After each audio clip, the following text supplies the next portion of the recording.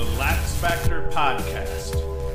What is up, college lacrosse fans? You're watching episode 246 of the Lax Factor Podcast. I'm your host, Ted Hoost, and today we are going to recap all of the games, not all of the games, but almost all of the games that were played yesterday.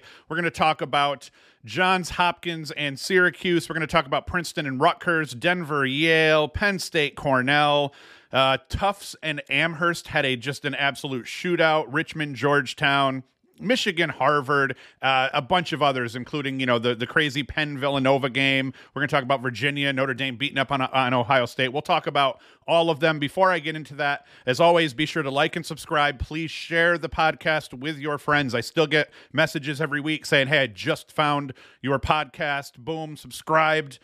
So how is it that people are still just finding out about this podcast after 4 years? Probably because I don't do any marketing for it, and I rely totally on all of you to spread the word. So that is it. You can also go to laxfactor.com, get custom quotes for your team apparel needs. We do custom jerseys, reversibles, shorts, all of that crap, all designed in America, printed in America, cut and sewn in America. Every garment custom cut, sewn to your specs. So hit us up. You can get a quote for your team apparel. And that is it. I'm going to shut up because it's my show and I do what I want. We're going to talk about number 11 Johns Hopkins hanging out, and actually number 10 Johns Hopkins per the proper poll, playing my Syracuse at the Carrier Dome. They actually not retired, but they hoisted Mikey Powell's jersey up to the rafters yesterday during that game, so that was cool. So let's talk about this game, though. It was another heartbreaker at the Dome. This time, like I said, on the day we see Mike Powell's number 22 put up in the rafters next to head coach Gary Gates' uniform. Score was tied at 5 apiece when Joey Spallina found Finn Thompson on the crease, and Thompson stuck it BTB, giving the Orange a 6-5 lead with just 10 seconds left in the half. Hopkins would strike back, scoring the first 2 goals of the second half, both by Russell Melendez, the second coming with 11:49 left in the third quarter on a dish from Matt Collison. That gave Hopkins a 7-6 lead. Goals were exchanged, but it was Michael Leo that gave Syracuse a 9-8 lead with 11:19 left in the game on a man-up goal. Finn Thompson hit Leo dodging up the left side of the crease, and he buried it. Matt Collison, the Hopkins freshman midfielder, he tied things up at 9 apiece with 6 minutes left in the contest. Syracuse would lose the ensuing faceoff, and that would result in a Ryan Evans goal with just 4:55 left to play. I closed my eyes after that, but saw later that Patrick Deans scored the dagger, giving Hopkins the huge road win. Now, I will say Syracuse did a slightly better job at the faceoff dot in this game. Johnny Rakusa, he's lost the Richie USA moniker, but Johnny Rakusa, he won 4 of 9, and then Jack Fine came in finally in relief and got some real volume in terms of draws. He looked a little bit better, and he won 8 of 14. Now, that doesn't sound all that bad, as Cuse won 12 of 23, so they won more than half on the day. The issue was the timing. Fine lost after Hopkins tied things up at 9s. Fine lost that very next draw, and that draw resulted in that game-winning possession for Hopkins. Now, Jacob Angelus, he was huge for Hopkins again. He put up a timely goal and then had 3 helpers on the day. Russell Melendez was moved to midfield in this game. He scored 3 goals off just 5 shots. He did a good job taking advantage of shorty matchups. And actually, I think Melendez may have even played midfielder a little bit the last game. Not 100% sure. Another key in this game was Hopkins taking advantage of Syracuse short sticks, especially late in the game. Collison and Evans, both midfielders, scored the game-tying and game-winning goals, and it was obvious that Hopkins, throughout especially the second half, they were trying to pick on the Syracuse shorties a little bit. Still, even with that said, I'm not going to crap on the Syracuse shorties. It's a young group. Aviles came back this week, and he actually looked pretty good at times playing. So it looks like that group, the whole defensive group, is probably going to be. They're improved this year, and come next year, they're probably going to be a pretty solid defense, as long as we can find a keeper that could even hold a candle to Mark. Marcel, he stood on his head and made that Syracuse offense look as young as they really are. When it comes down to it, Marcille won this game for Hopkins. Hopkins held this insane Syracuse man-up crew to just 2 of 7 on the day, a season low for the Orange. That was mostly thanks to Marcille, but also credit the Hopkins defense for not giving up the doorstep goals in those extra man sets that Syracuse has become accustomed to scoring. Syracuse, it looks like we may have lost Clary. We lost him at the beginning of the game. He went down with an injury. He didn't come back. What worried me a little bit, because right now he's our best defender, is someone came over and hugged him on the sideline a few minutes after he was already off the field. It may even been like 5 or 10 minutes later. I saw like some kind of trainer come over and give him a hug. I thought that was a bad sign, because you typically wouldn't go over and give someone a hug if it's just like, hey, I'm sorry, you got to sit out the rest of this Hopkins game. So my worry is that his injury may cause him to miss some time, if not potentially a lot of time.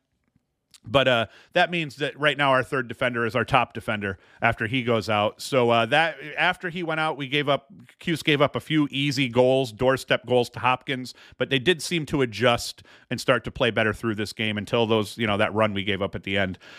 So anyway, that's that game. There's not a whole lot more to talk about. Hopkins played really well. It went back and forth. If we look at the Hopkins scores here, and Syracuse doesn't let us sort this anymore, it was Jacob Angelus, like I said, 1-3. Russell Melendez had 3 goals. Garrett Degnan, 2-0 on the day, the lefty sniper. And actually, Syracuse made a good adjustment. Degnan torched Syracuse twice in the beginning of that game, getting to the middle of the field and getting shots off. Syracuse's halftime adjustment stopped letting him get his hands free into the middle of the field. So some good things to see out of Syracuse. A lot of really good things to see out of Hopkins here. The big one, though, Tim Marcille. Like I said, he pretty much won the game for Hopkins. This dude had 21 saves against just 9 goals against, and the shooting woes continue for Syracuse. Now, Syracuse has not been a great shooting lacrosse team for about the last decade. I've been chirping the fact that Syracuse seems to allow goalies to come into the Dome more specifically than anything else, and these dudes just stand on their head. There's something about the Dome and opposing teams' goalies that you really do seem to get the best out of them. So either the Dome has some kind of magic dust that affects opposing team goalies and makes them play better, or the Syracuse shooters for years have just not been up to par. So we'll see how that goes. But either way, all good things for both teams here. Hopkins comes away, and now they have Marcille back from injury, and he's 21 saves deep in this game. Will Mark, not bad, 12 saves off 11 goals against overall, so that obviously wasn't terrible either. But for Hopkins, they played good defensively. Their man down unit played really well against an insane Syracuse man up unit. I think the Hopkins short stick defensive midfield did a good job against the Syracuse midfield, to the point that I think Syracuse kind of stopped eventually trying to attack them, and they actually game plan almost looked like Syracuse was trying to attack the Hopkins poles a little bit. But either way, it was a good game. Makes me sad. Syracuse drops to 3-4. Hopkins is what now? 5-3, something like that. And we're going to be on to the next. And that game was an OT thriller. Number 14 Princeton against number 7 Rutgers. One of the best games of the weekend, I think, overall. Crosstown rivals that are only separated by like 20 miles of highway between them, somewhere in dirty Jersey. So to get this one rolling, Alex Slusher dodged up the right from X, busted an inside roll on his defender, split the approaching double team as he dove, and buried a shot past Mullins, tying the game up at 12-all with 20 seconds left in the third quarter. Rutgers would regain the lead thanks to Brian Cameron sticking an outside bouncer dished by Shane Knobloch with 12:29 remaining in the fourth. Now it's 13-12 Rutgers. Princeton's Sam English, he was the beneficiary of Alex Slusher's willingness to share, sticking a shot from the right wing, 13-13 once again, and that would be the score at the end of regulation. So now we have to go into overtime. In sudden death, it was Shane Knobloch trying hard to get himself free for a shot out top. And as he finally did beat his man and get his hands free, he sees Dante Koulis sneaking up that left side near GLE. He hit him. Koulis buries it off the far pipe for the win. I've become a huge fan of Dante Koulis, by the way. I kept talking about him each week as he played well, and I'd see him factor in the stat line, but I reviewed some Rutgers game tape this week during workouts, and man, the kid's for real. He's smooth. He can play inside. He can carry the ball a little bit. He's a very versatile player, a great pickup for Rutgers. 3 Rutgers players scored 5 points on the day. Koulis was 4-1. Brian Cameron was 3-2, and Shane Knobloch was 2-3. In all, 11 Rutgers players scored at least a point. Kyle Mullen had another good day in cage, and he picks up the win. He stopped 13 shots to 13 goals against. If we rip through the box score here for Princeton, we see Coulter Maxey 3-3 again. He's been playing really well for Princeton. Christian Ronda 3-1. Vardaro 2-1. Slusher, he's been a little bit slow to get rolling. So that crazy goal that he scored early, the dive goal, very good sign that he's starting to get involved in dope ways. But 2-1 on the day. If we come down to Rutgers points, like I said, these 3 guys all had 5. David Sprock was 1-0. Ross Scott just a single goal. So I think he's still Rutgers' leading scorer at this point, but it's an incredible thing for Rutgers to have all of these guys filling it up ahead of him. That is a very good sign. Caused turnovers. Bobby Russo had 2 caused turnovers, 4 GBs, and like I said, Kyle Mullen played tough in cage. Princeton did play 2 goalkeepers in this one. They split time here, and Griffin Rackhauer did not have a great day. Coming in to spell him at the half, Michael Gianfricaro, something like that. 10 saves, 5 goals against. So he actually played much tougher for Princeton down the stretch. But it was a hell of a game, and Rutgers picks up the win. And now they have bragging rights. And now the Big Ten is definitely greater than the Ivy. Big Ten's owning the Ivy League. No one owns the Ivy League more than Princeton, or more than Penn State, let's be sure. But, Rutgers, good job here against Princeton. Next game that I want to talk about is not this one. It is actually this one. I want to talk about Denver and Yale. What was a 2-goal game at the halfway point turned into a 10-5 lead by the end of the third quarter. Denver was able to get back to within 2 goals before the game's end, but it was too little, too late at that point. Matt Brandow paced Yale with 3 goals and 2 helpers off 7 shots. The senior was he's kind of quietly piled on the points so far. A lot of the sophomores for Yale are getting a lot of attention here, but Brandow is that senior leader, the Tewaaraton candidate, my favorite to win the Tewaaraton preseason, because I think he's going to continue to pile points on here. But so far over Yale's first 4 games, he's got 12 goals, 11 helpers with a 37.5 shooting percentage. Penn State held Brandow to just 1 goal and 2 helpers in their win over the Bulldogs, but he put up 7 points in their win over Villanova, 8 points in their win over UMass, 5 points in the win yesterday over Denver. So he's having a great season. Denver was able to keep Leo Johnson and Chris Lyons quiet. Johnson had just an assist, and Lyons had no points. Fellow sophomores Brad Sharp, he had 3 goals. Max Krevsky, 2 goals and an assist. They came to play, and they made up for their classmates' quiet days on attack. Alex Stathakis, once again, or Stathakis. I've always said Stathakis for years, but I hear everybody else pretty much say Stathakis. I don't know who's right. He helped Denver keep pace in this game. He wins 15 to 22 draws. He did have 3 turnovers, so that kind of neutralizes some of those wins overall. But another good outing for Stathakis, and he's going to be key for Denver. Denver, I don't think overall is good enough to pull these games out, but the fact they're even in these games with a chance to win them come the end of the game, it's credit to Stathakis, I think, overall. Jared Paquette, very good in cage for Yale. He stops 13 shots versus 9 goals against. It's a theme we're going to see here today. Goalies played out of their minds this weekend. Denver was very sloppy with the ball in the first half of this game, despite only being down by 2 goals at halftime. They managed to clean things up in the second half, only giving the ball up 3 times in that third quarter, but that also happened to be the quarter that Paquette heated up. And then, so Denver gets their offensive act together, but the other team's goalie is up to the task and quiets them a little bit. That shut down any hopes Denver had of getting back in this game in any meaningful sort of way. Had to look over here to make sure I was recording.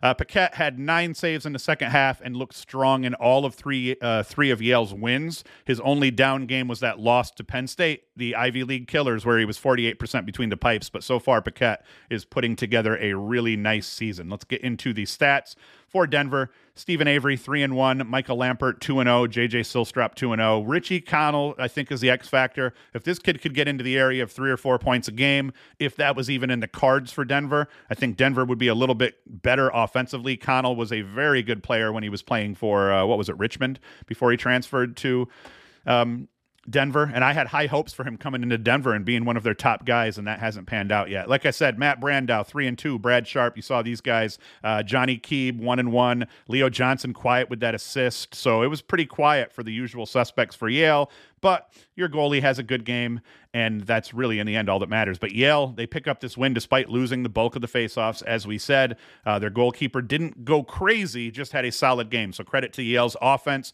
credit to Yale's defense for getting stops when they need to. Did we have anybody that had a bunch of turnovers? Nope. Pretty quiet on that Western front. But anyway, very good game. Yale picks up the win. Denver, not so much.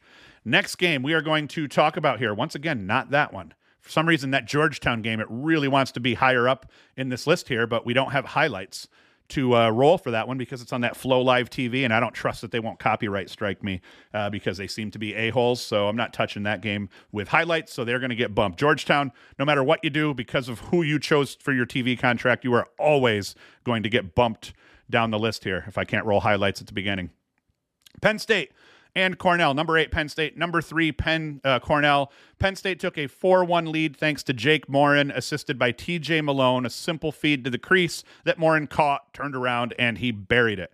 Cornell would go on a 3-goal run capped by an unassisted CJ Kirst goal with 8:46 left to play in the second quarter. Great effort from Kirst. It starts with him having to first fight to get open for the ball. Ohio State obviously trying to limit his touches, and he had a shorty on him, so that shorty didn't want to get exposed. Once he got it, he dodges him down that right side of the field, hits the brakes, turned around and ripped one past Jack Frasian.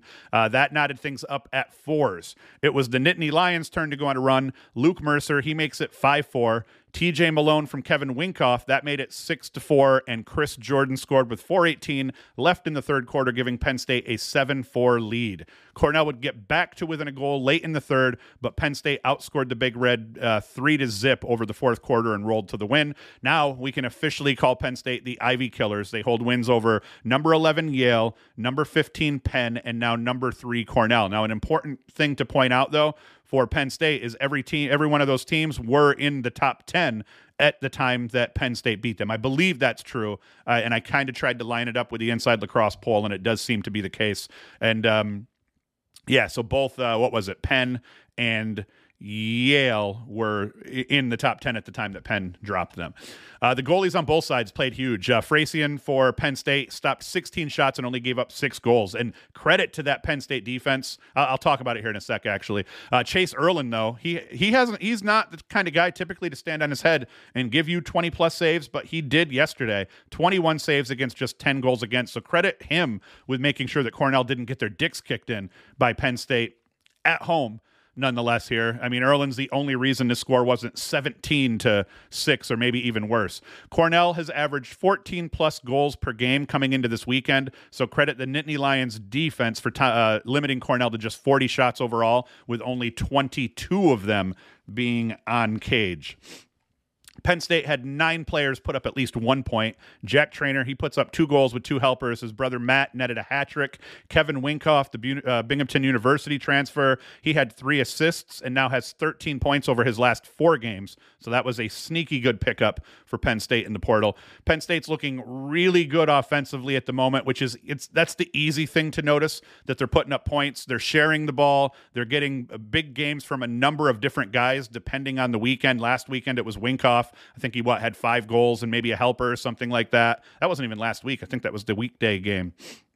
So they're getting a lot of guys involved, and they're seeing a lot of depth in their scoring game in and game out. But they're really starting to gel defensively, giving up fewer and fewer goals as the season has wore on. They gave up 14 goals in their only loss of the season to Villanova. Since then, they haven't given up more than 12 goals, and over their last 2 games, they held Penn to just 9 goals, and now Cornell with a very formidable offense to just 6 goals, which is 8 goals under their season average. Even better, they're now 5-1 and winners of their last 4 games since losing to Villanova, with 3 of those 4 teams being ranked in the top 10 at the time that PSU took them down. I think for me, I'm going to have to do my poll later today. I think I just about bump Cornell down to, just about maybe number 7, 6, 7, 8, somewhere like that. And I think I had Penn State on my poll at maybe number 8, and I think I bumped them up to 3 or 4 at this point. Penn State right now, they're playing well in all facets of play. Even at the faceoff dot, I don't think they've been terrible. 10 of 20. They split it in here, but as we look at what Frasian's doing, and I once again, sorry, someone can, you people in the comments that tell me how to pronounce, Declan McDermott is what I was calling that guy. And I said to my wife, someone corrected me in the comments and told me it's not Declan, it's Declan. And I told her, I was like, and she thought I was an idiot for calling him Declan because apparently she knew that was pronounced Declan. And I'm like, man, I've never heard that fucking name before. So why are you chirping me? My wife, you're supposed to support me. But yes, somebody pointed that out in the comments in a very kind way, and that absolutely makes me want to pronounce things correctly. So any of you Penn State fans that are watching this, tell me how to pronounce his name right, because I do try to listen to the commentators of these games, but I've heard it multiple ways because even they don't fully know how to pronounce it. So if you're nice about it and you tell me how to pronounce it properly in the comments or hit me up on social media, I will obey if I can remember. If you're an asshole about it, I'm going to purposely keep butchering it over and over and over again. But he's been a big key for Penn State here this year. But overall, right now, they're clicking across all aspects of lacrosse. They're playing well across the board. Oh, wait, hold on. We didn't get into the scoring and all that crap. I would like to go through and see what happened here. Like I said, the trainers here, they put up 4 and 3. Kevin Winkoff, BU, he's been good. But then you look down the depth here. I mean, TJ Malone, that's a big name here, 1 and 1. Jake Morin's been playing lacrosse since he was 2, 1 and 1. So, I mean, they have some big guys even just putting up a couple of points. What's important is they're playing good team ball. Matt Costin is a guy I like here for Penn State as well. For Cornell, kept Kirst quiet. He gets 13 shots off on the day, only put 5 of them on cage. So credit Penn State's defense with pestering him, making his life difficult all day. And, Frost Edits, credit to you for being right and for me being wrong on Penn State. Just about every freaking game. I got to stop picking against Penn State because every time I do, you're like, hey, I think you're going to be wrong on that one. And you've been right. So I will stop counting Penn State out. But the problem is, the second that I start picking Penn State, that's when they're going to start losing because I'm a shithead and I suck at making predictions overall. Good game overall, though. All right, once again, okay. We're going to talk about this one next. And forgive me, too, because I usually write up more games for this, but I thought I had the norovirus last week. My son ended up coming down with it 2 days ago, and this morning I think I'm finally actually really getting it this time. I had myself some problems just before I recorded this episode, and I was wondering if I was even going to be able to finish it. So far so good here, but this is where I'm going to start getting into the weeds, where I haven't fully written up these games, but I did watch a couple of them. So Villanova Penn, hell of a game overall here. You can see Villanova jumps out to a 5-2 lead here. Luke Raymond from Austin Frazier. That's approaching the end of the second quarter. Penn was able to make it 5-3 just before the end of the half, or not just before, but 4 minutes before the end of the half. Villanova, they come out, score the first goal of the second quarter, or the second half, go up 6-3. Penn then goes on a run. Penn goes on a 5-goal run capped by an unassisted Sam Handley goal with 10:28 left in the fourth quarter. That gave Penn an 8-6 lead, and then Villanova needed to rattle off 3 straight goals to pull this one out. They end up getting a Patrick Daly goal with 5:38 left. That gets them back within a goal, or within one. Matt Campbell scored a man-up goal. That gets them back within... That ties it up. And then it is Matt Licata with 28 seconds left in the game. He scores to take home the 9-8 victory for Villanova. If we dive into the weeds and we look at the scores overall, we see Matt Campbell, he's 2-1. Austin Frazier, 1-1. Patrick Daly, 1-1. Luke Raymond, 1-1. Once again, depth in scoring across the board for Penn. Sam Handley, 2-2, off 2 shots at least. So they did a good job limiting Sam Handley's attempts, and Sam Handley did a good job in this game of not, Sam Handley tends to be a volume guy, tends to take a lot of chances, and when he's not shooting well and he's still taking those chances, that has hurt Penn in the past. Didn't do that in this game, just wasn't able to do enough. That Villanova defense played well and bottled him up effectively. And then as we come down here, we see Will Vuitton, the Villanova goalkeeper, 11 saves against 8 goals against. Emmett Carroll. Once again, like I said, I told you we were seeing, and it's not just this week, it's been a lot. We're seeing goalies stand on their head and stop their teams from getting absolutely ass-whooped. Penn would have gotten ass-whooped in this one if it wasn't for Emmett Carroll. 21 saves against just 9 goals against, but in the end, Vuitton didn't have to do as much and did just enough to help Villanova win this one here. Let's see what we did on defense. No defenders had a crazy... Villanova, Reed Colwell, he goes for 3 caused turnovers and 4 GBs, so that's not bad. And then Trip Robinson, 3 caused turnovers with a GB. So good effort out of those 2 guys as well. We are going to move on from this one now. Still not going to talk about the Georgetown Richmond game here. I want to talk a little bit about Tufts and Amherst. Now, Tufts and Amherst, once again, I was hoping to have highlights for this one, but this one's behind a $10 paywall, so I didn't watch it live. I may have bought it if I could have watched this game live, but I was watching other stuff. Tufts and Amherst, they didn't spend a whole lot of time at all, as you can see by the score, playing defense. They had 44 goals that were scored on the day, assuming I did that math correctly. Amherst held a 20-19 lead over Tufts after...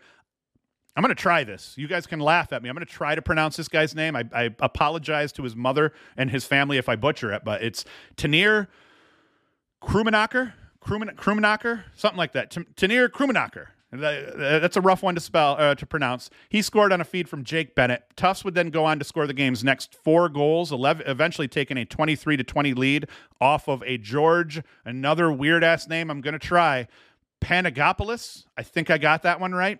That was assisted by Jack Boyden.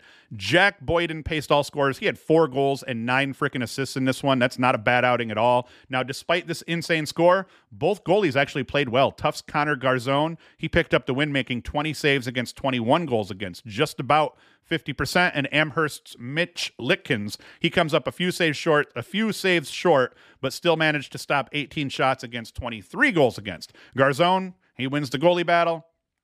Tufts ends up winning this game by 2. Crazy. It's also a brutal game to be a face-off guy in, just because the amount of times you got to go down there and get down on just about your hands and knees. Tufts won that battle thanks to Mason Cone. He was 15-23, and Victor Salcido was 12 of 22. They combined to win 27 of the 45 draws on the day, so that's not too bad. Interesting stat line in a game like this. There were 16 penalties in the game.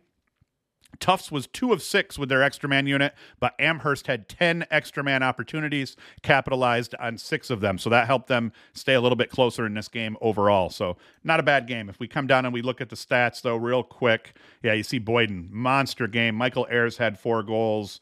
Nobody had a buttload of turnovers or anything like that. And then we see Bob Gross. He chipped in for Amherst. He goes 3-4. Bayard, DeMalley, 6-1. What's with these dudes' names? D3, man, you guys got some funky names. It's almost like the D1 coaches and SIDs are like, yo, we think you're a really good player, but we can't pronounce your fucking name. So you're going to have to go play D3 ball because we can't have that working into these media days and having people get their names butchered. That was stupid. That wasn't even funny. I don't know why I said that. All right. Finally, well, you know what? Nope. Boom. Notre Dame. Ohio State. This is the next one we're going to talk about. I'm not going to go deep into this one. Key thing here, Notre Dame's offense is dirty. Their defense is excellent as well. As you can see, they hold Ohio State to what? Just 3 freaking goals on the day. Overall, Ohio State, I mean, they're a very good lacrosse team. They've scored 15. They've scored 19. They did have a low-scoring game against Carolina, but pulled it out and won. They did get beat up pretty bad by Virginia, 17-6. That's kind of similar to this one. But, only scoring 3 goals is a whole different ballgame here. Cornell lost, but they put some points up. So, 16-3 here. That's brutal for Ohio State's offense. Very good sign for the defense of Notre Dame, though. Chris Kavanaugh, 3-2. Eric Dobson, 4-1. Hasn't shot the ball great overall this season. Dobson hasn't. Big midfielder. Reminds me of Sergio Perkovic and the other big midfielders of that ilk that Notre Dame has had. And he's 13-3 on the season. His shooting percentage is 34. It was this Maryland game that I was watching where he definitely had a rough outing. But yeah, screw that. He's played tough in all of their games. So I'm not going to trip Dobson's shooting, but he had a very good day. 4 goals, 1 helper. Pat Kavanaugh, 2-2. Quinn McCann, 1-2. Quinn McCann is an excellent story here. I believe McCann at some point even got time at attack for Notre Dame, but now he's kind of playing a two-way midi role, getting a little bit of time on defense, getting time on offense, mixing it up. So hell of a job by Quinn McCann, because Tevlin does the same thing for Notre Dame. So Notre Dame right now has 2 midfielders that get time both on offense and defense, and Tevlin's freaking picking up a long pole even in playing on the man down unit. So, and then very key thing here, they completely kept Jack Myers off the scoreboard. He gets a big fat fucking 0, scored nothing. He had, as my daughter, I always say this, my daughter would say when she was a kid, he had none points here. She'd be like, well, so I don't get None treats today. So Myers, he gets freaking nothing. Liam Entenmann in cage overall, 13 saves against just those 3 goals against. That's just absolutely crazy. Skylar Wallen didn't have a bad game, 14 saves against those 16 goals against, and Notre Dame just absolutely shelled them overall. We're going to do that. Inside Lacrosse, fix that. That is fucking annoying, having those pop-ups come up when you're just trying to click a link. I am cool with the pop-up coming up, but I like to hit the control key and open a link in a separate tab, and when that pop-up comes up, that doesn't work. Face-off dot. Notre Dame did a very good job. Will Lynch, 11 of 18 on the day. Hagstrom comes in and spells him a little bit. He goes 2 of 4. So Will Lynch handled his business at the face-off dot. Notre Dame picks up a big win. I think we got Virginia in 2 weeks here. Not this coming up weekend, the weekend after. So hopefully they're both still 1-2 and undefeated at that time. Next game we're going to talk about, see what I did there? We're going to talk about Virginia and Towson. Somebody had told me that I pronounced Towson wrong because I do think I call it Towson, and I believe I've been chirped for that many moons ago when I first got into this. I believe the proper pronunciation is Towson, with a soft S, not that hard Z-sounding S. But they actually kept things interesting overall. I was surprised that, 1-4 Towson comes in and played tough against Virginia early. It was a close game at halftime. Virginia does eventually roll. We see the coming out party here. People have been chirping Connor Schellenberger for his production. I've kind of been saying in the games that he hasn't played great or hasn't put up a bunch of points, none of them were games that really required that he put up those points, but it was implied that he was told he needed to be a little bit more of an offensive presence, and he did so in this game. He ends up with, not a bad season so far. 35 points in 6 games, 38% shooting percentage. He's playing fine, but 4 goals, 6 helpers in this one for 10 points and 36% shooting. Not bad. Xander Dixon had a monster day, 4-2. McConvey had a big day, the Vermont transfer, 3-2. At some point, do I stop saying where these dudes transferred from because now he's just playing for Virginia? Connor, 2-2. Garno, 2-0. They get scoring all the way through. But, hey, credit the Towson guys here. Mikey Weisser, I think that's how you pronounce that. 3-1. Nick DeMeo. We got DeMeo scoring points all over the place. He's 4-0, so not a terrible outing overall for Towson. Matthew Nunes, 9 saves, 12 goals against. He's been a little bit streaky here. Virginia's going to need him to play a little bit better down the stretch. They're going to want him to be hanging somewhere in the area of 50%. And thus far this season, we see 54% in that game against Michigan, below 50% against Harvard. He gets back above 50% in those 2 big wins over Ohio State and Richmond. Last 2 games against Hopkins and Towson, not very good. They're still winning games, but once they get in, against Notre Dame, 41% isn't going to hang. He's going to need to put up 15 to 18 saves against Notre Dame to make sure that they can keep pace. I think that's going to be a knockout, drag them out, just killer of a game, Virginia against Notre Dame. When does that actually happen? Let us take a look. UVA's got Maryland next and then Notre Dame after that. So interesting crap. Interesting crap indeed. Next game I'm going to talk about is Michigan versus Harvard.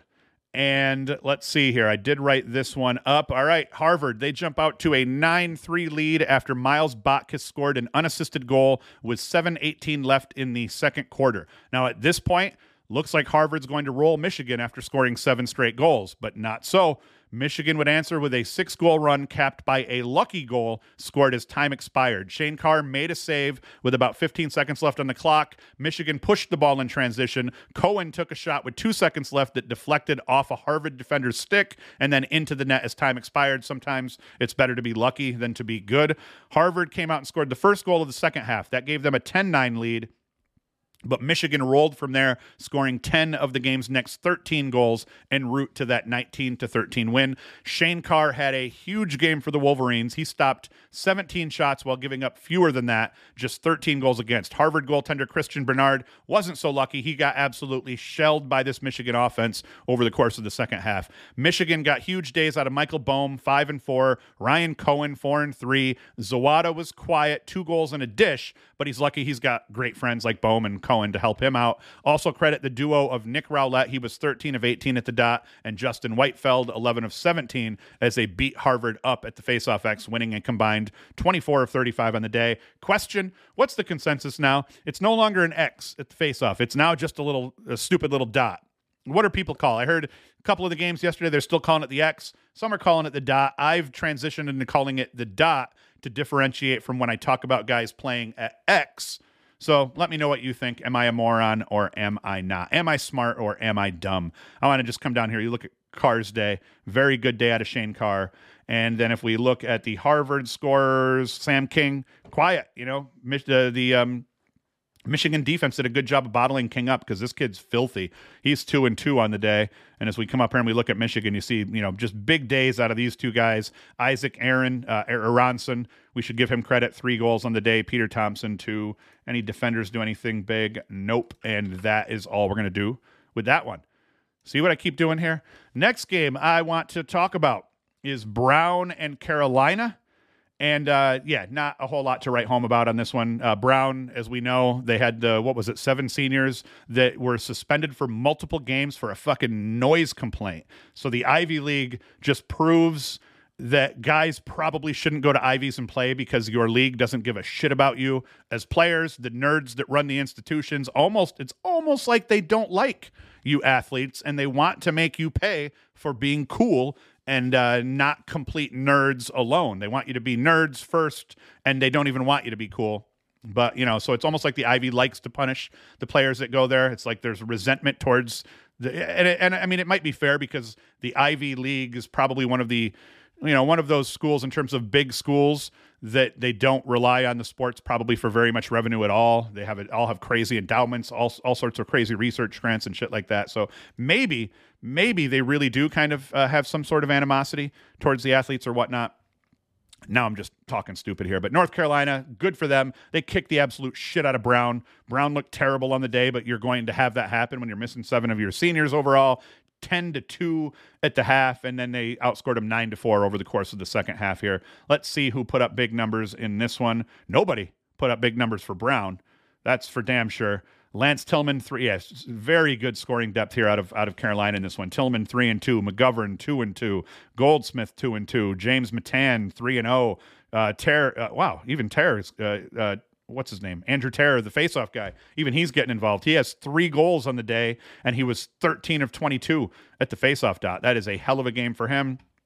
How'd Krieg do in cage? 9 saves, 6 goals against. Not bad for Krieg. The People's goalie, Connor Thrall, 13 saves, 18 goals against. Rough day for him, but I mean, he's missing. Usually seniors tend to be heavy on the defensive side. Offense can, run with sophomores, juniors, freshmen even. You don't see as much of that on the defensive side of the ball. If you see a freshman or a sophomore starting on the defensive side of the ball at any of those positions, that means that dude's pretty damn good. So that obviously hurt Brown's defense a little bit. But, yep, they beat the crap out of him here. Another game that we're going to talk about before that one, Maryland and Albany. Albany gave Maryland a little bit of trouble early. Score was 7-5 at halftime. And when I had first turned the game on, I think I was hanging out right about here, 6-4 when I first turned it on. I saw Maryland score this goal here. And I think at this point I turned it off, moved on to other games. And then I saw slowly but surely Maryland kind of started pouring it on and pulled away enough to make this look good for them. Braden Erksa, 4 goals. I saw a couple of his goals watching the highlights of this one. Jack Corus, 3-1. Daniel Maltz, 4-0. So Maryland getting scorers from unexpected places at times. Albany, not great here. Jack Pucci, he's 3-0 on the day. What did we do? Rupel in cage, 12 saves, 9 goals against. I think Rupel may have struggled a little bit early and pulled it together later in this game, but Maryland ends up handling their business, and they beat Albany. Wait a minute. Oh, yeah, we're going to do that. All right. I don't know why this has become a game, but it's just become funny to me now. Drexel beats St. Joseph's. I had, once again, I keep getting my parlay bets just blown up by weird and unexpected results. This, I didn't actually have any money on it, but I absolutely would have taken St. Joseph's in this game if I had picked it. If I had bet on it, I would have bet in favor of St. Joseph's, unless I was playing a spread, which I try not to do, but I've been dabbling more lately. But what we see here is we see Drexel kind of controlled the game through most of it as we rip through the box score. Yes, St. Joseph's kept trying to battle back, and they would get back to within 2. Drexel would answer, back to within 2. Drexel would answer, Drexel would answer, So it ended up being a 2-goal game, but Drexel really had pretty solid control with about, just under 6 minutes left in this one overall. So hell of a job by Drexel. Drexel, despite the fact they have that dope logo, some of the worst gear in all of college lacrosse. I've noticed this last year. Everything's just white. It's almost like they're trying to say, when I coached at Broome, I would order stock helmets and I would order stock gloves because we had no budget. And I mean, a stock helmet and stock gloves were a hell of a lot cheaper. It's almost as if Drexel's like, man, we can't spend any money on our gear because we got to take care of our travel expenses or whatever it might be. But man, Drexel, do better, because you have that crazy logo. You have a really good color scheme. It looks nice. And you're sitting here just rolling out in like all washed out white shit. Nope, that's not going to fly, man. Let's see who did all the damage for Drexel. Jack Mulcahy, 5-1. Sean Donnelly, 3-2. Not a bad day out of those guys. And in cage here, Ross Blumenthal, he wins the goalie battle. Drexel wins the game. And now we will talk about the Richmond and the Georgetown game. Richmond held a 3-goal lead at the half. They take an 8-4 lead after Dalton Young scored just 43 seconds into the third quarter. That put the Spiders up 8-4. But Georgetown, being the injured dog that they are and sitting at 1-3, they found some fight. They mounted a comeback. Hoyas go on a 3-goal run over a minute and 20-second span. They get back to within 8-7. After Richmond scored again, getting back to a 2-goal lead, Georgetown scored 4 of the game's next 5 goals to flip the script. They take an 11-10 lead a minute and 4 seconds into that fourth quarter. The teams would then each finish the game with 2-goal runs. Richmond was up first. Joe Sheridan scored back-to-back goals, then scored the second one coming at the 10:05 mark in the fourth. That gave the Spiders a 12-11 lead. Nicky Solomon decided what was good for Sheridan was also good for him. He scored back-to-back goals this time for Georgetown, including the eventual game winner with 5:35 left in the game, and the Hoyas were able to hold on for the win. Now, the Hoyas may have won the game, but they're still shooting the ball like total shit. Dordovic scored 4 goals in the day, but he took 17 shots. The Hoyas only scored 13 goals off 47 shots. And the sad part, that isn't even a terrible shooting day for them, as the bulk of the G-Town point getters, they're all shooting below 30% in general. So this was kind of an average shooting day for them. The worst defenders thus far are Dordovic and Bundy Jr., considering they're taking the bulk of the shots in terms of just not beating goalies enough, not hitting the cage enough. But alas, shooters keep shooting. Georgetown managed to find a way to get enough stops on defense to give the offense enough possessions to eke out that win. Credit Wallace Halpert for having a great game for the Hoyas on the defensive side of the field with 4 cost turnovers and 4 GBs. And the reality of this game, Georgetown didn't shoot the ball well. James Riley got smoked at the faceoff dot, and goaltender Michael Scarfenberger played terrible, making just 5 saves against 12 goals against. That is the definition of an ugly win, but even ugly wins still count as W's. So good job by Georgetown in that one. And that's it. I can tell right now, as I'm ripping through this, I'm starting to get the sweats. My stomach feels like crap. I believe that there might be a puke in my near future, but what I do as the hardest man in lacrosse podcasting is I show up, I do the show. I might shit my pants at some point before this is done being cut up and uploaded and everything like that. But I showed up today, despite the fact I feel like dog shit. I got this show out. So I'm going to stop there, and I'm going to cut my losses before I do have the poo-poo juicies live on a podcast for everybody to see. So come back on Wednesday. We'll do the preview show. No games today. So hopefully this show, you all enjoy this show. We'll call it the norovirus show of 2023. And come back Wednesday. We'll do the preview show for the upcoming week. I didn't talk about the Duke game, I know, and I meant to, but like I said, I'm running against the clock here before my whole day is ruined, and I'm probably just laying in bed crying. So I'll talk about more crap here, and I'll make sure I do better Wednesday, assuming I'm not still in bed. But thank you for watching. Thank you for listening. Be sure to like, subscribe, share the show with your friends. And as always, you can go to laxfactor.com, watch all our shows there. You can get quotes for your custom team gear, and you can buy regular swag. Lax Factor podcast t-shirts are just regular, dope t-shirts like our Garden Gnomes t-shirt here. That's actually a club team I played on back in the day when I was a younger man, and I just decided to do a t-shirt commemorating that dopeness. So that's it. Thank you for watching. Thank you for listening. Hoost is out. And I'm going to go to the bathroom now. The Lax Factor Podcast.